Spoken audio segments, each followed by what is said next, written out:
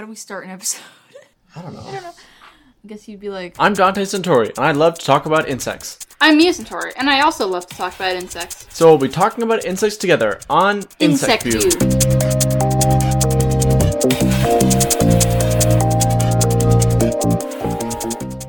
So today we are going to be talking about an animal, an insect that is definitely not one of the more beloved creatures on Earth. It's got a rustic charm. It does. Though. It does have a rustic charm. You're right. It's it's a go-getter. Yeah, it really is. It's none other than the housefly. Its official Latin name is Musca domestica, and it's a dipteran, which is the order containing all the flies, and in the family Muscidae. And this whole family is often associated with human structures and activities. They all kind of have followed people around the globe, which gets into the actual origins and distributions of the housefly.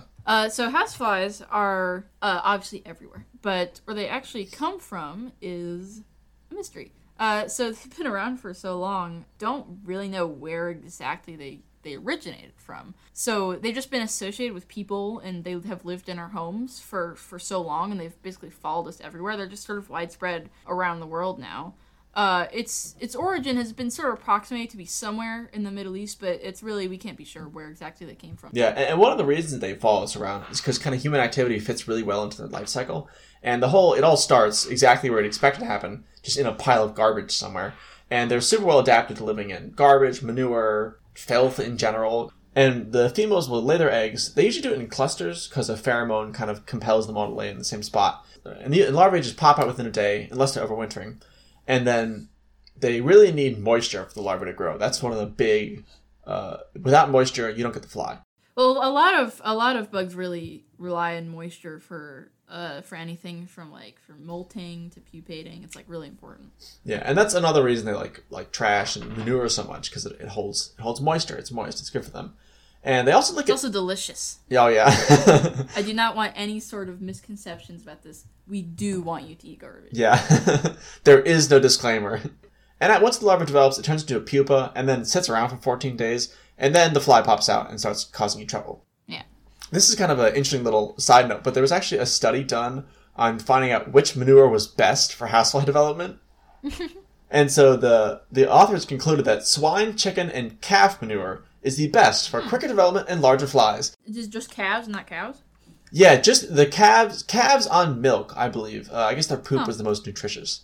It's got more protein in it. Mm-hmm. Right, well. I mean, I guess that could be good if you have someone you really don't like. Know exactly how to attract flies to the house. Here comes my Trojan horse. It's a wheelbarrow full of calf manure. Yeah.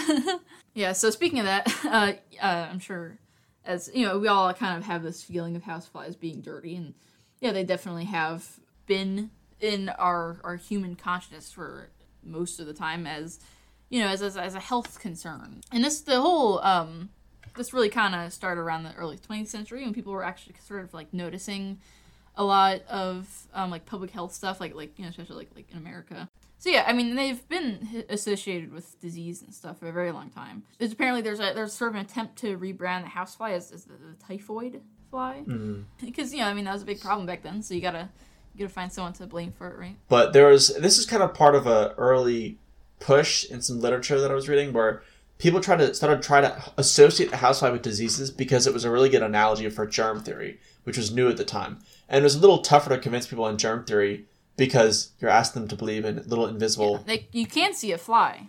Yeah, and the fly was a very obvious analogy. The fly goes in the dirt, it walks on your food, it gets you sick. It's a perfect way to kind of explain germ theory to people. And so it was a really good way it was a perfect scapegoat, really. Yeah, also, I mean, flies haven't always been, flies aren't always dirty. They've been used in science a lot. We've used, flies have been really important to, all kinds of research and stuff. But there was kind of an interesting experiment that was done on the STS-3 shuttle in the 80s, where they brought up a bunch of flying insects into space. And so they had honeybees, they had some moths, and they had houseflies, and they were judging their ability to fly in zero gravity. And so the honeybees would not fly at all. Oh, yeah. They would walk around and stumble around and stuff. They just couldn't do it. And the moths were they were okay. I mean, they would fly for a little bit, but then they'd eventually just kind of get thrown off and start like floating. Mm-hmm. But the flies, none of them were very ready to fly in zero gravs. Yeah, well, they didn't go through the astronaut training. It was really bad for flies back then. I mean, they should have given it. Yeah, it really is unfair, right?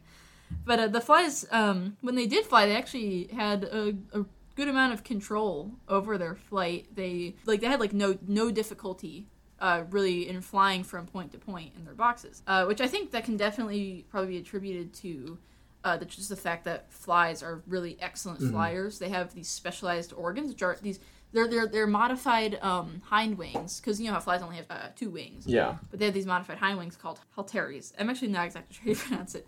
And those are like a sensory organ that they use to align themselves in flight and keep themselves level. So I think that's just kind of cool. Yeah, it is interesting. Another kind of fly story, but it was in Montreal, actually. And it was called the Swat the Fly campaign. And it was branded toward children under the age of 17, where basically the children were tasked, they had like 3 weeks to catch as many flies as they possibly could for a cash prize. And kids just went crazy for it. Like, it was a humongous hit. I mean, if you have anything that has any amount of cash reward, the children will do it. Mm-hmm. Like, and with the competition, the top prize was $25, but there are other prizes offered. And part of the whole like sponsorship deal was that you could actually pay for your public transportation with 500 plus flies if you presented it to the conductor. How do you care? Do you just have like a sack of flies? Yeah, tickets, fly box. Okay, let me count these. 1, 2, 3, 4. Yeah. And by the end of the competition, over 25 million flies were caught in Toronto, and the winner had 1.5 million caught. 25 million? That, I mean, like, I can't even imagine how much, like, I can't, like, perceive how many flies that is. It was just a shocking amount of flies. They literally came in buckets. As we can see now, I mean, the crazy thing about all that is that flies are so numerous that obviously this had absolutely no impact on their population whatsoever. Yeah, I can only imagine they were back the next day. Sorry, back the next year.